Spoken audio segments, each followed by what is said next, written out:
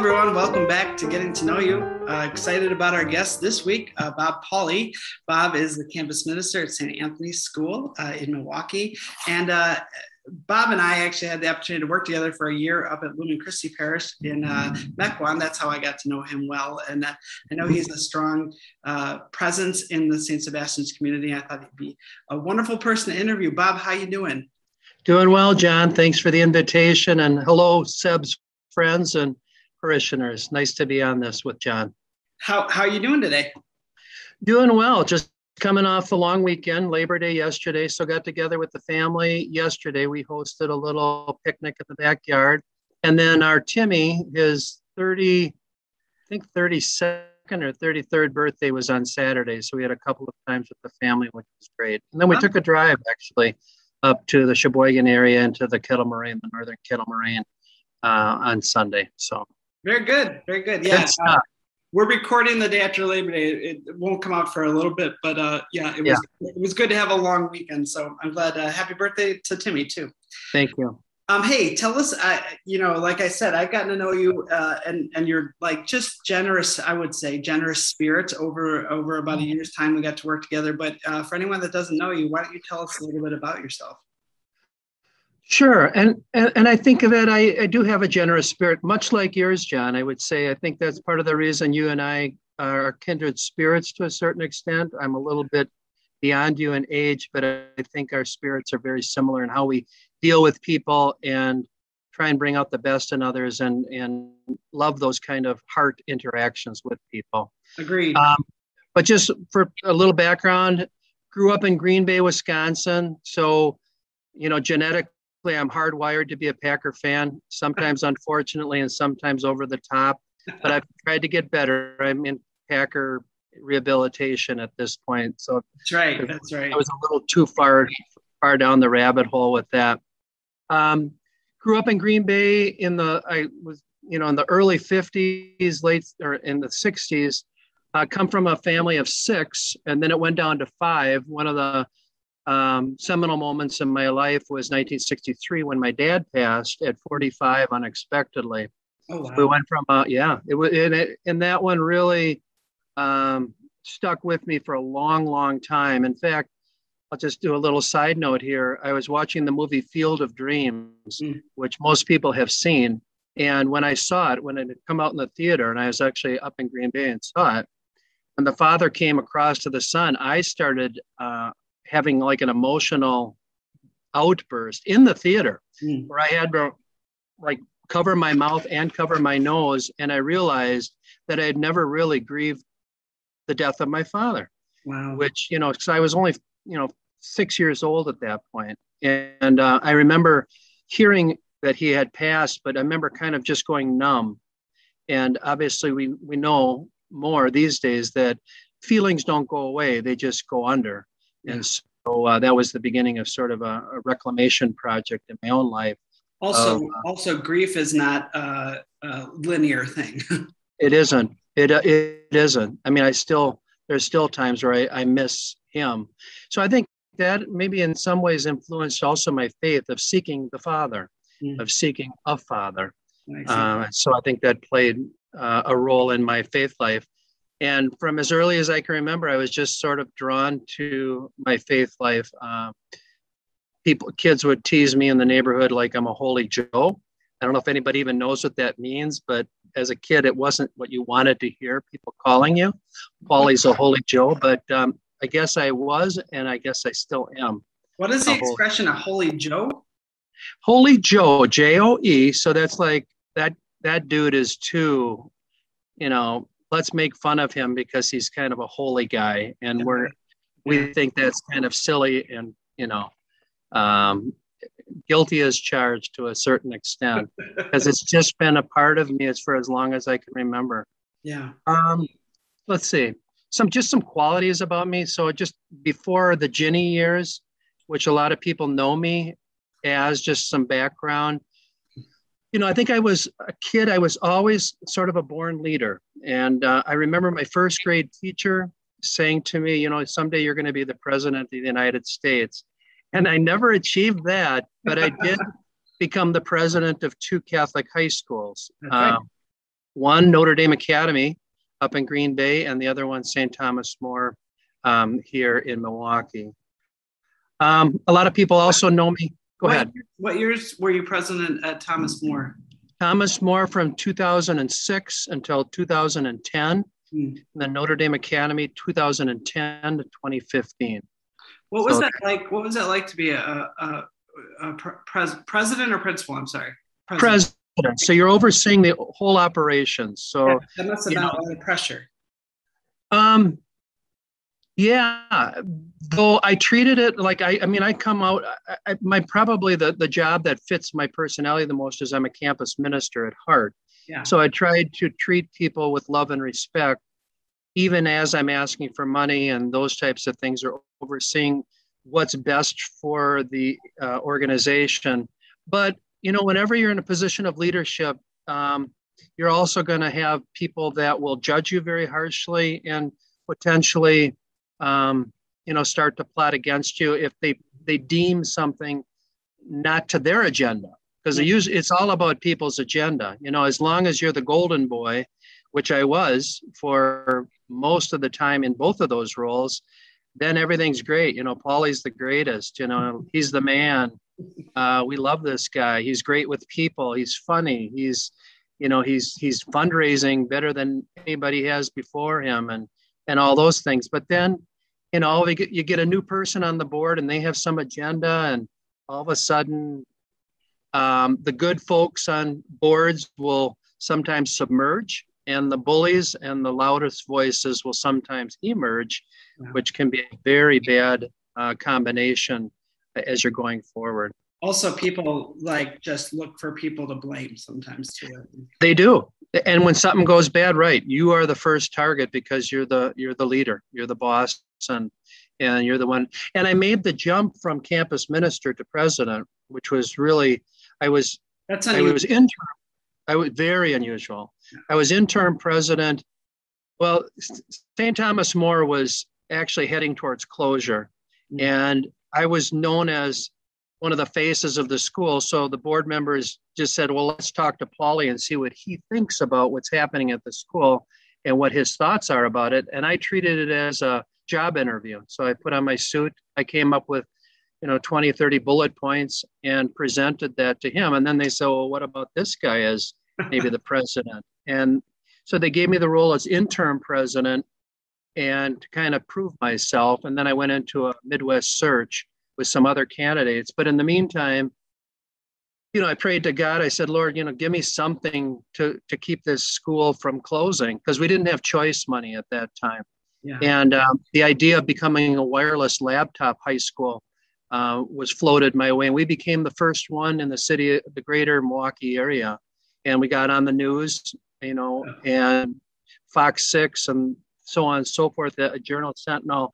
And all of a sudden we went from this sleepy little school that was falling apart and falling into Lake Michigan to it's got a new image. They're wireless laptop, they're innovative, they have a great engineering program. And I kind of pushed all those, you had to somehow come up with something that set you apart and yet was an attractive thing. And that's what I looked for.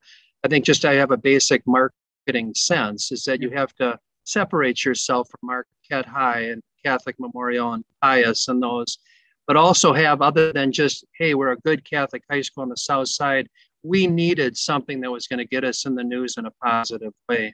Yeah. And that really helped. So things sort of took off. We started fundraising, doing really well. Reconnected with the whole alumni base, which was Pianono and Don Bosco and St. Francis Minor Seminary. We had a summer gathering. I sent out a thing. You're all invited. You're all invited. How did I phrase it? It's all on us. Oh, it's all on us and it's all for you. So they didn't have to pay anything to come. We had just a light dinner of beer and hot dogs. My rock and roll band played at it, and we gave tours of the school. And we had 500 plus people come when their past reunions had gotten like 90 or 80 down at German Fest or whatever. Wow. So yeah, a pretty I mean, really, God, as I took that leadership, I was given the tools and I made the most of them. And I mean, it was really quite a process. And now Thomas More is doing great. I helped them get to the point where they got choice money. I actually went to Madison to testify on their behalf, trying to get them into the choice program. And so that's wonderful. Lots of really good legacy stuff at Thomas More. That's wonderful. That's wonderful.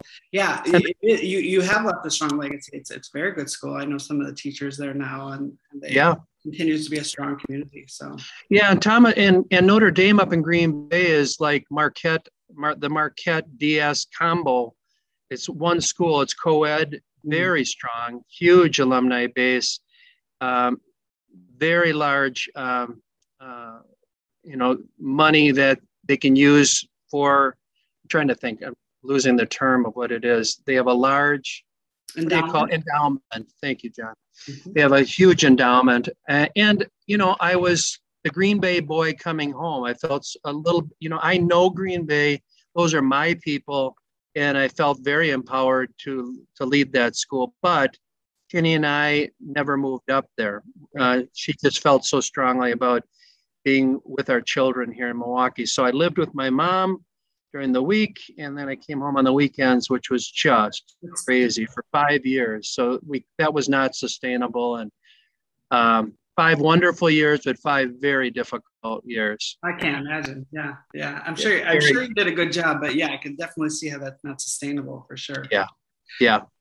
Speaking of Jenny, I know through being friends, the story of how you guys got together, and I know most people know you and Jenny as a couple, but just tell the story about how you guys met each other.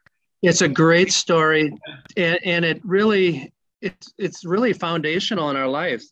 In our den we have the poster that was used at Cardinal Stritch in 1982 or 3, I can't remember, one of the two, that said Godspell tonight in the little theater at Cardinal Stritch College. And I heard that being promoted. I'm at school right now, so that's the announcements coming over. Sorry. Yeah, real life. We're doing real life. This is real life stuff. I'm at my job right now. And so I went out for it. I wasn't even a theater student. I was a theology student, becoming an educator. But I always loved Godspell. I always loved the music. I had seen it, and I thought if I could ever be in one theater production, that would be it. So I tried out for it, got the lead. They used to call me, Ginny's Jesus, because I got the role of Jesus, and she was in the play too. And that was the start, is that we started dating after that. And that will forever, ever be a huge part of our story, is all the music of Godspell, all the wonder of the lines and the great scripts and the good people that we were with. So we met in Godspell, which was awesome. And it seems like your relationship is very rooted in faith, obviously. And I know that you guys are active in the parish. Why don't you talk a little bit about, you've talked about how you were a holy Joe as a child, but what was that inside you? Talk about your faith a little bit, and then maybe move into your involvement at SEBS. Yeah. Well, my mom was really, really religious, and I think became more so once my dad passed. Mm-hmm. So, I mean, I think that really had a lot to do with it. And I was wounded several times with death. I mean, like by the time I was a sophomore in high school, 3 grandparents had died. Like 4 aunts and uncles had died. My dad had died. I mean, it was like, you come home and it's like, Bobby, I have some very sad news. Like, oh God, like what? Who died now? So we kind of lived with that, Paul. But I think that also made me realize that life just isn't about, just everything's fun and everything's good. And how you doing? Hey, great. How you doing? That isn't life. No. There was a wounded side that I carried with me. And then I also realized that maybe I'm not the only one that had that, which led to, I think, a more compassionate heart for anybody grieving or struggling or transitioning in some way that was very, very difficult for them. So in like late grade school, I did consider priesthood, did the weekend at the seminary, met some kind of weirdos out there. So I thought maybe this isn't all that it's cracked up to be. And as we come to know, priests and anybody in the religious life, they're just human beings. Some are, they're just like us, trying to figure it all out and do the best that they can. Some better than others. But I realized after that weekend that, I still had this thing about religious life, but I really wanted to be, more than anything, I wanted to be a father, a husband and a father. And so my faith in high school, I went through a charismatic phase, for those who know what that's all about, speaking in tongues and different things. That charismatic movement was big in the early 70s. Right. I did that from like 73 to 76.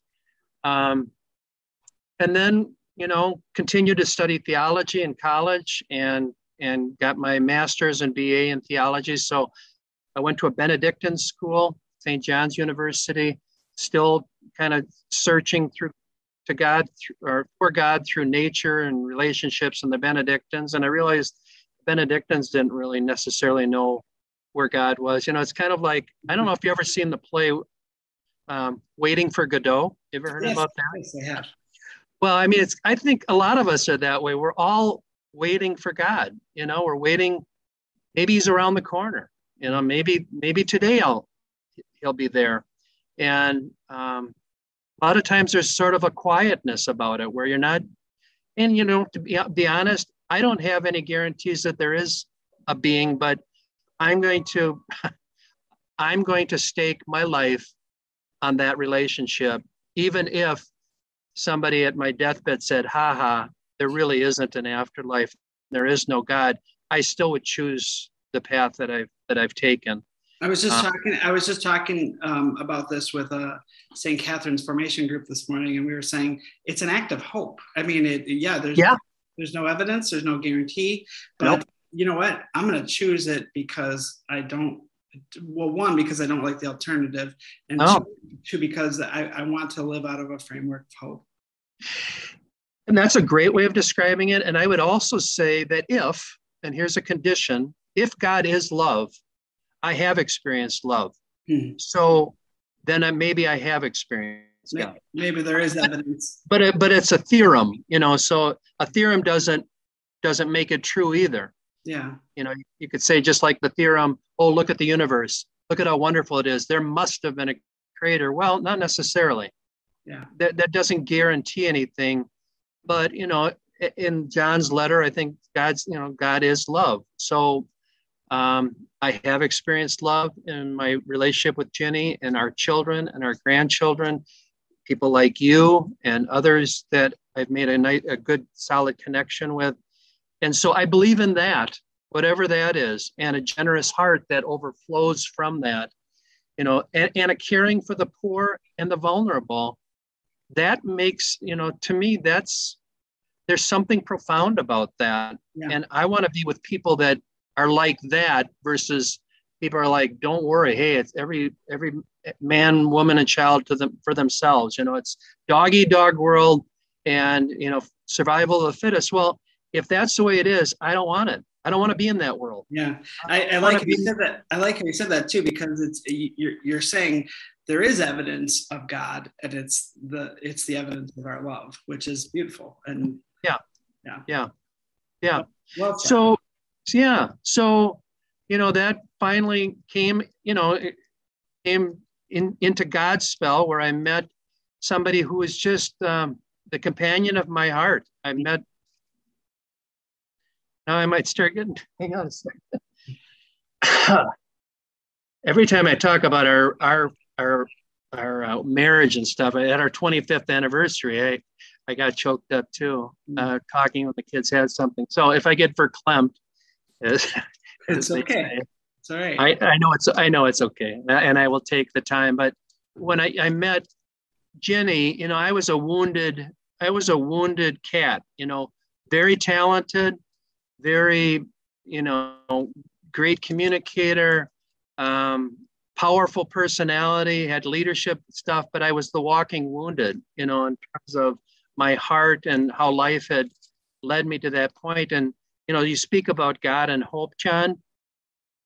She gave me hope. Like she all of a sudden opened up a world of children and imagination and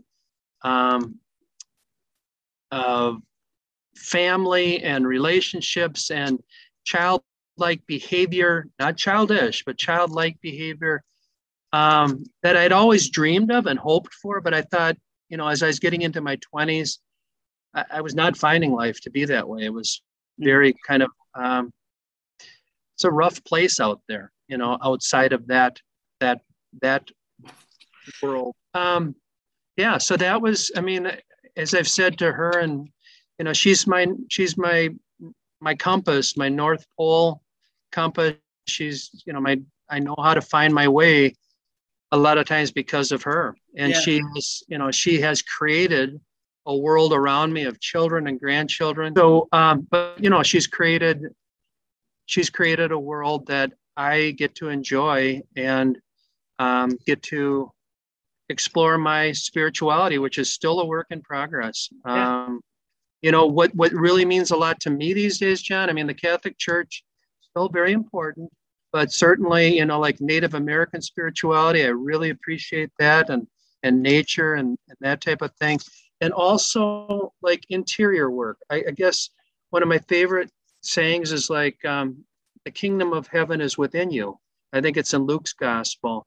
And so I don't try and find it outside of myself as work, like every day, minute of every day on myself, to try and make myself more whole, recover the lost parts of myself from my life. And I figure if I'm more whole, then the world's a better place. I can bring my wholeness to other people. And so I'm a big journaler. I about 10 years ago, I started thinking, I don't really want to hear from anybody else what they think about God and spirituality. So I started asking a question in the morning every 2 or 3 times a week. And I just say, any messages today, my Lord? And I would just pause and I would wait. And like a magic 8-ball, have you ever seen the magic 8-ball? Of course, yeah. All of a sudden, seriously, like down in my dark soul, sometimes a word would come and I had no idea where it was going, but I'd write down the word and all of a sudden a few more came. It's kind of like Harry Potter or something, where everything's, but it's not Tom Riddle. It's actually a good thing. It's all good stuff. So, and so that became like, I reread the messages that I've been given over the last 10 years, and they're just really very profound for me and my spiritual growth. In fact, I was thinking I might retire a year from now. I might even write a book, Any Messages Today, My Lord, and then encourage others to try it for themselves. I can include my messages, which may or may not be good for you on your spiritual journey, but that doesn't mean that you couldn't maybe learn what I learned how to do it and give it a shot. And if it works for others, then that could be a good thing. So I think that sounds awesome. Reserve me a copy, please. Yeah, thank you. have you started? You got a book too, right? Oh, no. For your doctorate? No? Oh, I wrote a dissertation. Yeah. It's not. A lot of those can become books, though. It's not the same as what you're talking about. I did an interesting study about the Catholic Church, but you really are talking about the heart of discipleship, which I think is probably a lot more meaningful for people. So, well, depends on who you talk to, I'm sure. Yeah, that's true. But I know you've been really active in the parish, you and Jenny both. Remind people as what are some of the things you've done over the years? Yeah, I jotted down so I could just say all the things. Now I'm old. I was young when this started out, and we got married in 1984. So here's all the Seb stuff. Okay. Let's see if I can find it. Yeah. Married in 1984, parishioners ever since. Oh. I've been a T-ball coach, a fish fry guy. Nice. Family retreat. We used to have family retreats at Seb's with like 8 families, and we'd go on retreats, planned our own retreat, and then coordinated it with just parishioners. Something for you to consider. Yeah. Really cool. I'd And love the to do kids still remember that. Yeah. So, I mean, that might be an idea for you guys. I mean, we grew out of it. We also had a thing called church group. There were 4 families who all had little children who decided, or actually 5 at one point, but there are 4 kind of heart, the core of it. Started that when they had kids. And then like everybody would go to church, but the kids would stay behind. And then two parents would stay behind, or 3 or 4, and watch over the kids so that people could go pray without the kids. But yet we'd break bread, have a nice meal afterwards, lots of good community building. And, you know, that's Steph and Pat Russell. I mean, these are people that are like some of our dearest friends, Susie and Charlie Persh. And a lot of people are going to be, oh yeah, I know those guys. Mary Jo and Don Layden. And people will say, yeah. And then Bob and Jenny Pauly. There were some others that came and went, but I mean, we're still very dear friends. And that's 30 years ago, 35 years ago, another parish thing. Family retreats. So singing at masses and funerals at Seb's. I wrote a song called Giving Faith the Room to Grow, which was used for the building thing. So that was the theme song for it, along with Ginny. Yeah, that was beautiful. Yeah, thank you. And been involved with multiple cabarets, done all sorts of weird stuff. If anybody's seen them, they've seen me act, bizarre. But I am very bizarre, and so it seems to be a theme in these interviews that I've just by chance gotten a lot of cabaret people, and they just keep saying how amazing cabaret is. The good memories. Quite the deal. I've been the drummer in the pit band for the Kirkpatrick productions. Yes. As you have discovered, and I mean, Jenny and I have been doing that for probably 15 years. That's great. And a waiter, probably for 10, 15 years at the Christmas boutique. Oh, wow. Yeah. So, we sing a little bit and we wait on tables and all that good stuff. Yeah. So that's all the Seb stuff that I did. Tell me about music in your life. I know music is played. Yeah, I mean, that's huge. And I was going to say that in the first part. I'm a performer, I'm a singer, I'm a musician. I wrote a song called The Train, which is on YouTube, that was actually on hold by the Charlie Daniels Band. So you probably wouldn't know because you're too young.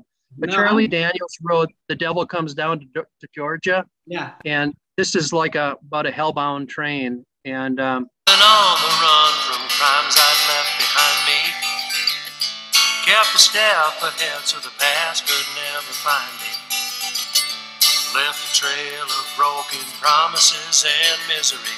I never thought it'd change till I rode the train.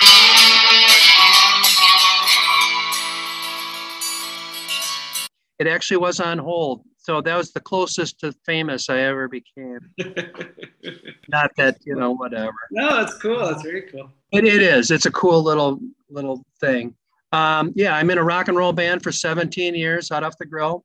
Liturgical musician. I do 2 masses a week at the middle school here and at the high school here.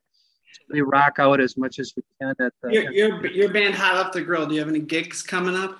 Yeah, we have. I think for the 14th year in a row, we'll be at Sturgeon Bay Harvest Fest. Oh, fun. So we'll be the band in the middle of the street for 5 hours, rocking the day away. It's just a total blast. What's your favorite song to play?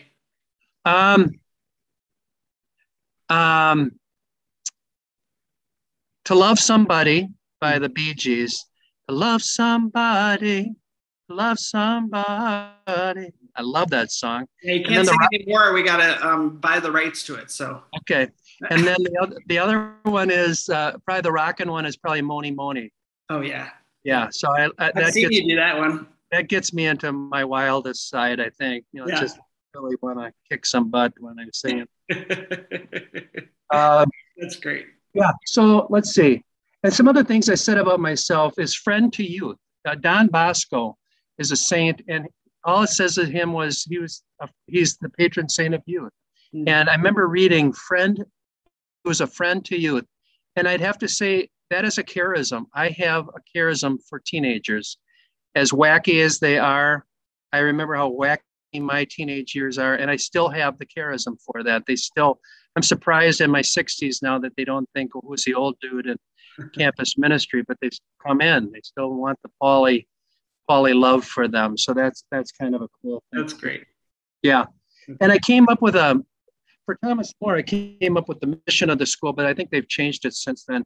I said to love, educate, and serve young people in the spirit of Jesus Christ. And that's really what I've tried to do as campus minister, as teacher, and then ultimately as president of those three schools. Yeah. So I think you live that. I think you live that with integrity. Yeah. Thank you.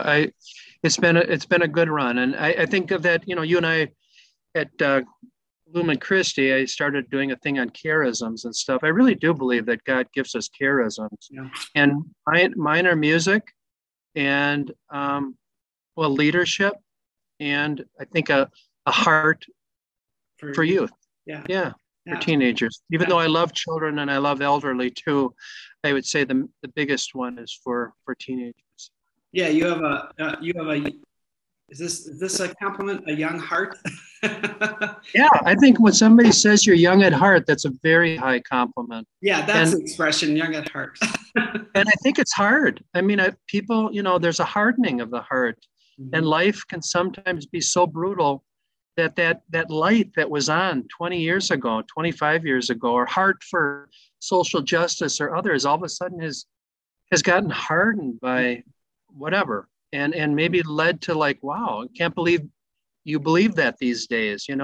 Think of all the people that you'd say, boy, there was a time where you were a very different person. But I think with Jenny's love and the love of our children and grandchildren and friends, my heart made it through. So I am still very, very young at heart, very, very silly. Yes, you are. It leads me to my last question. When you think about the future, what do you hope for? Yeah, so I wrote a couple of things down about that. And I think my Jenny being with me, my children and grandchildren for sure. My hope is also recovering what was lost and making it found within myself so that I can share my treasures with the poor and the vulnerable and with other people. Hopeful. Another thing of hope is maybe doing some writing out if I'm in retirement. I don't want to just sit around and go to Home Depot.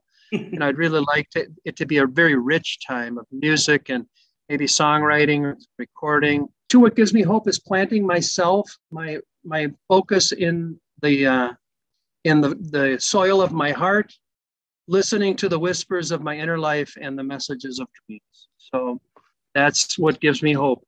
Very good. In a world where it's real easy to be hopeless and to be it's a very toxic world right now. So, it'd be real easy to just say, man, this is bad. And it is bad right now, but there are signs of hope. And these are some of the things that give me hope. Well, and I go back to the beginning of our conversation that our faith is not served us on a silver platter. It's something we choose in the spirit of hope. And I think that's what you're referring to. That's right. Right. In good times and in bad, in sickness and in health. Yeah, absolutely. Yeah. Bob, I always appreciate your optimism and your childlike heart and everything that your presence brings. So thank you so much for talking with us today. I appreciate it. Thanks, John. Goodbye, everybody. Thanks for listening. Blessings on your journey. Thank you so much. Thanks. On the run from crimes I'd left behind me, kept a step ahead to the past.